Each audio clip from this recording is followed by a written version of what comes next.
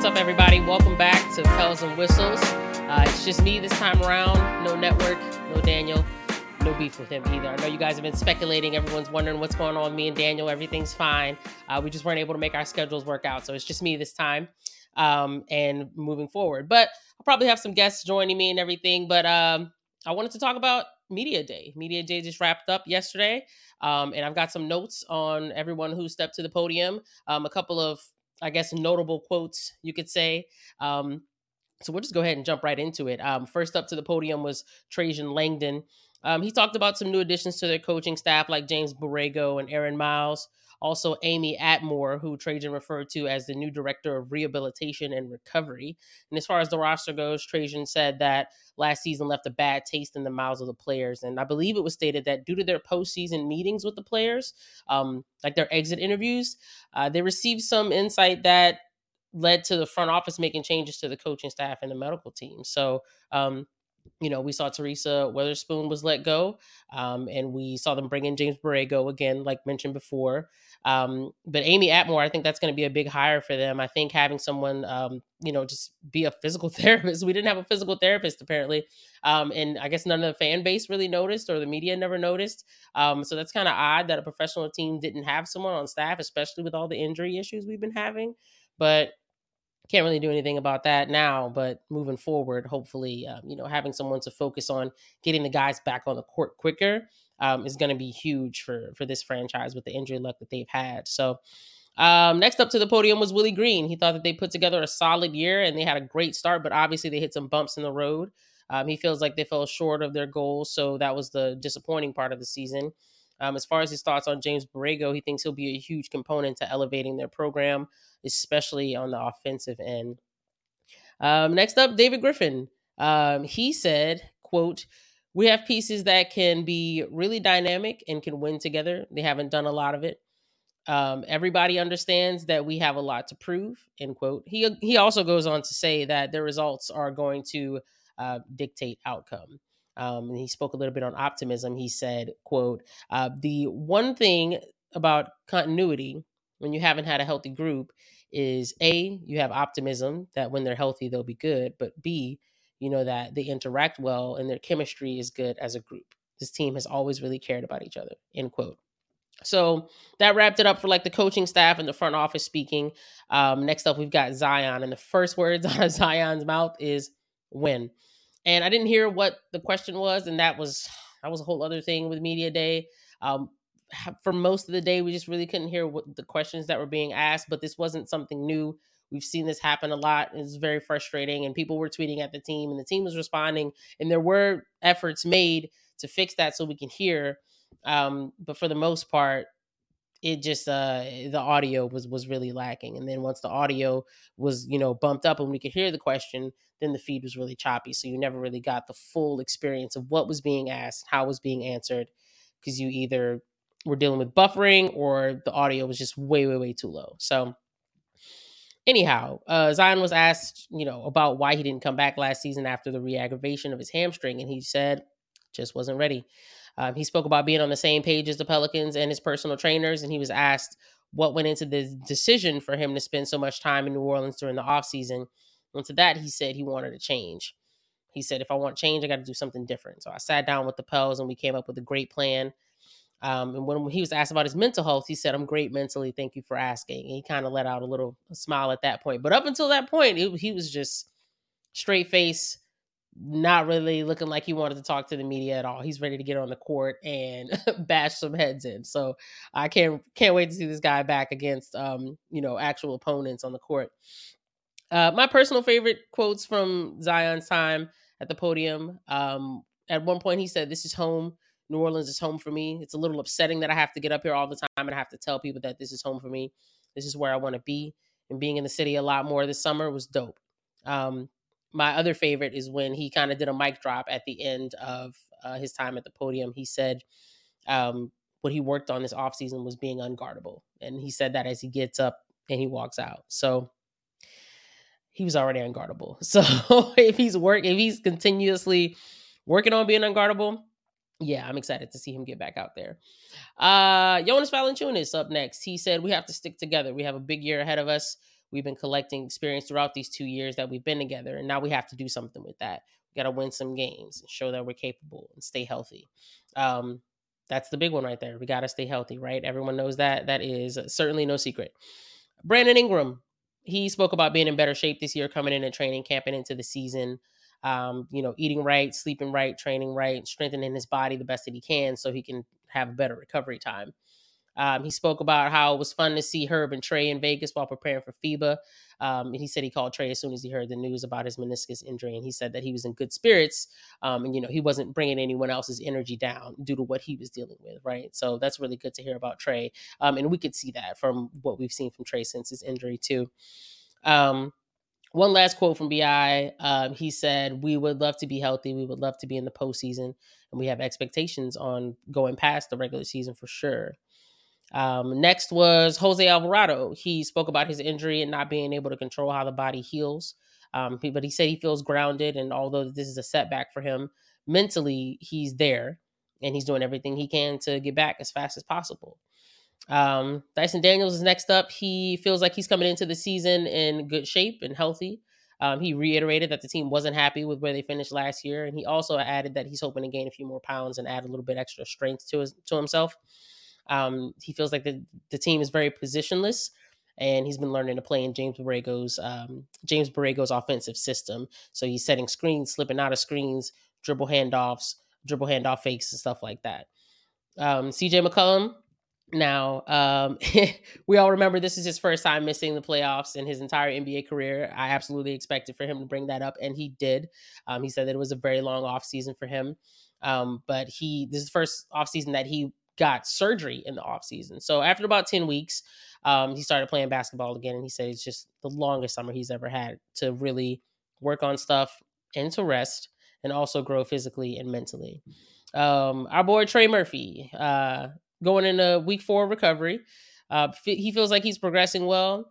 He's starting to shoot, of course, without jumping. You don't want to, re-aggravate that knee. He said that overall his mental state has been really good, but he wasn't too happy the day of the injury, of course. And when he got the explanation of, what exactly happened with his injury, he was a little bit distraught about that, he said. But it's another challenge for him and that he's ready to conquer and come back better than he was. Next up, the Pelicans free agent signing that I've seen many, many mixed opinions about. Cody Zeller. He expressed excitement to be here. He actually played with CJ and Larry in Portland, so he leans on them to give, background of the team and its players. And he says they're two of his favorite teammates and that he's hated to have to wrestle with Jonas Valanciunas throughout his career, and he's looking forward to being teammates with him. But he spoke on James Borrego having a great demeanor, whether the team is up 20 or down 20. And he felt like James was a great head coach for him when he was in Charlotte. Larry Nance, he acknowledged that they have a few guys who are already dealing with some hiccups. Between Larry, Trey, and Jose, they've all got some injuries they're dealing with. He expects to be fine and ready for game 1. He's been experiencing a lingering issue with an ankle sprain that he had. But he already feels like he's at 80%. He said he feels awesome. So he said that he played through being hurt to send a message that he's given it his all. And he said that the line between being hurt and being injured is very blurry, and it depends on your definition of the two. So for him, he was hurt. And if you injured, you don't play. But if you're hurt or sore, there's some wiggle room there. So he said that he played hurt because he wanted the organization and everyone outside of the organization to know that the Pelicans have some real warriors in their locker room. Kyra Lewis Jr., he is feeling good going into training camp. He's had an odd time in the NBA. I mean, when he got drafted, I believe the year he got drafted, they didn't even have a summer league because he got drafted in 2020. So he's had, a training camp or a summer league impacted because of that. And then he had a year, where he was injured, so he wasn't able to come back early last year and be in training camp and stuff. So this is his first training camp in quite a while. But he said he competed a lot this summer. He was working on his passing and his left-hand finishes and defense, a lot of one-on-one and 5-on-5 open runs. So he's really looking forward to the first day of training camp. And he said, with this offense, you got to be able to shoot the basketball. Nobody's going to keep throwing you the ball if you keep missing. So shooting's always going to be a big part of the game. And I've been working on that as well. EJ Liddell, you guys know about my EJ Liddell agenda. It is still going strong. His focus was to get in the best shape as possible. He expects for them to use him how they use Larry, sometimes as a small ball five or a four. And he felt like mentally he was kind of held back in summer league until about game 4 or 5, and he had the best game to end summer league. So that's when he was feeling a lot more comfortable and not really thinking so much about what happened last time he was at summer league, right? So he felt like he played with confidence and he played free, and he feels like he's just back to hooping. So he wants to be able to provide great minutes whenever his number is called. So with Larry being, out for some of training camp, he won't get as many training camp reps. I think that's going to be an opportunity for EJ to shine. Herb Jones said it was an easy decision for him to sign an extension with the Pelicans. Any amount they decided to give him was going to be life changing, and he's excited to see how everything will feel once he steps on the court again. Obviously, he doesn't think a lot will change, but he said he'll have the peace of mind that he can take care of his family with his new contract that he just signed. He said sometimes he tells people that he's from New Orleans and he feels like he has similar characteristics and traits of the locals, and that New Orleans just feels like home. Of course, he talked a little bit about defense and how all five guys have got to be connected. Otherwise, the defensive scheme is not going to work. So he said each possession is a game in itself. And if we win a majority of the games on the defensive end, I think we have enough offensive firepower to outscore people if we can win the defensive game. Next up, the rookie, Jordan Hawkins. He said he's been talking to CJ a lot and Brandon Ingram since BI got back from FIBA. He's just been asking them questions and picking their brain. He's been working on gaining weight and dieting, and he says he's just trying to get as big as he can. So he wishes to become a two-way player, expand from shooting, and become a three-level scorer. So he said he doesn't feel too much pressure, and he feels like he'll play his game, be himself, and do what got him here to the NBA. Lastly, Najee Marshall. He spoke about knowing each other's spots and knowing where everyone likes to be and having good camaraderie. And he said that instead of having to work through the season to build that, they can focus on other things, which I feel like goes back to what Jonas Valanciunas was saying earlier about just building over the last 2 years. And now they just got to go out there and win some games, right? So let's see what else Najee said. He plans to bring the same energy as he's put in a lot of work in this offseason just to be prepared. And he feels like the game is slowing down for him and it's going to be a big season. He is super excited that the Pelicans signed Kaiser Gates, his teammate at Xavier. He called Kaiser Gates one of the best shooters he's ever seen, along with Trayvon Blewett, JJ Redick, and Trey Murphy. I find it funny that those three guys that he named are all associated with the Pelicans in one way or another. We will all think fondly of Trayvon Blewett's time with the Pelicans at Summer League a few years back. That was tons and tons of fun. So far, as far as the fan reaction goes, things seemed positive on Twitter and Reddit. As far as I could see, not that that'll have any impact on what's happening on the court, but personally, I'm sticking to my plan. I want to see, at the trade deadline, are our top two guys hurt? What's our record? Are we under 500? Are we right at 500? Do we have like a nice cushion over 500? Where are we at the trade deadline, right? So those are the things that I'm waiting for before I start mass tweeting that people need to be traded or anyone needs to lose their job or anything like that. Like, I'm still sticking to that plan. I'm giving it to the trade deadline. Let's see what else. My dog just decided to start. I don't know if you guys can hear that. My dog's just tapping around the whole house all of a sudden. But anyhow, that's just me personally. I'm giving it until the trade deadline. But the first half of the season, I'm locked in on just supporting these guys and hoping they can put together a winning season. So my buddy Jerry asked me, with BI, he says that when he hits the floor, he aims to be the best player out there. Yet for FIBA, he gets demoted and averages less than 6 points per game.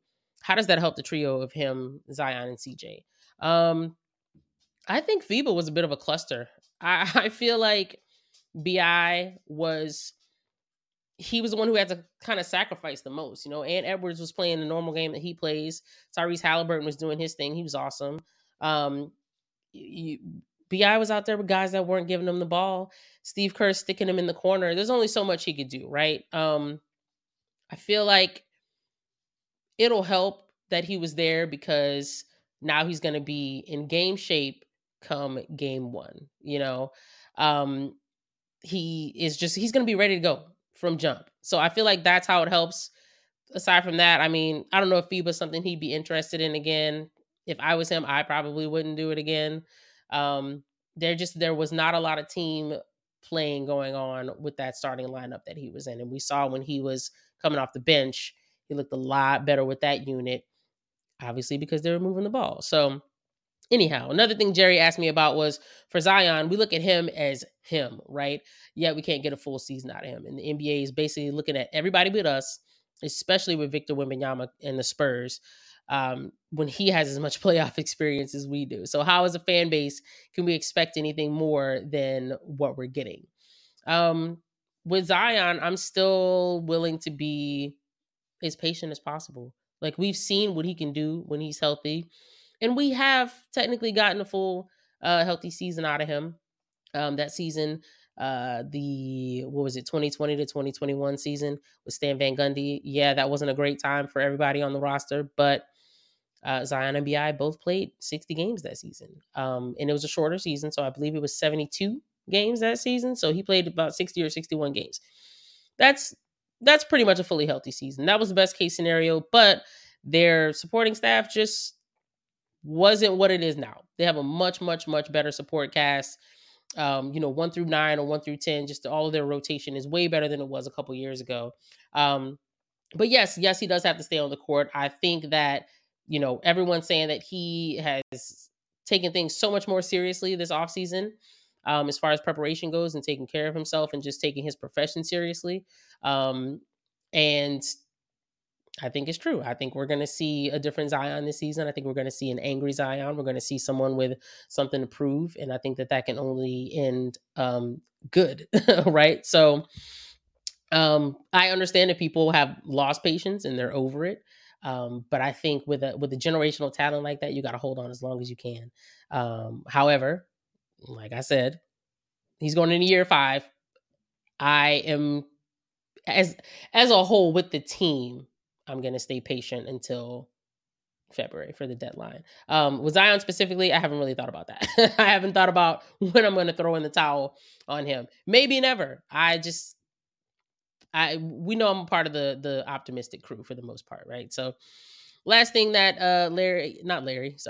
last thing Jerry asked me was about CJ. He said he looks at CJ as a person who's supposed to help to get the top 2 guys to where they need to be, but not actually count on him because he has playoff experience, because he doesn't really have good stats playoff wise.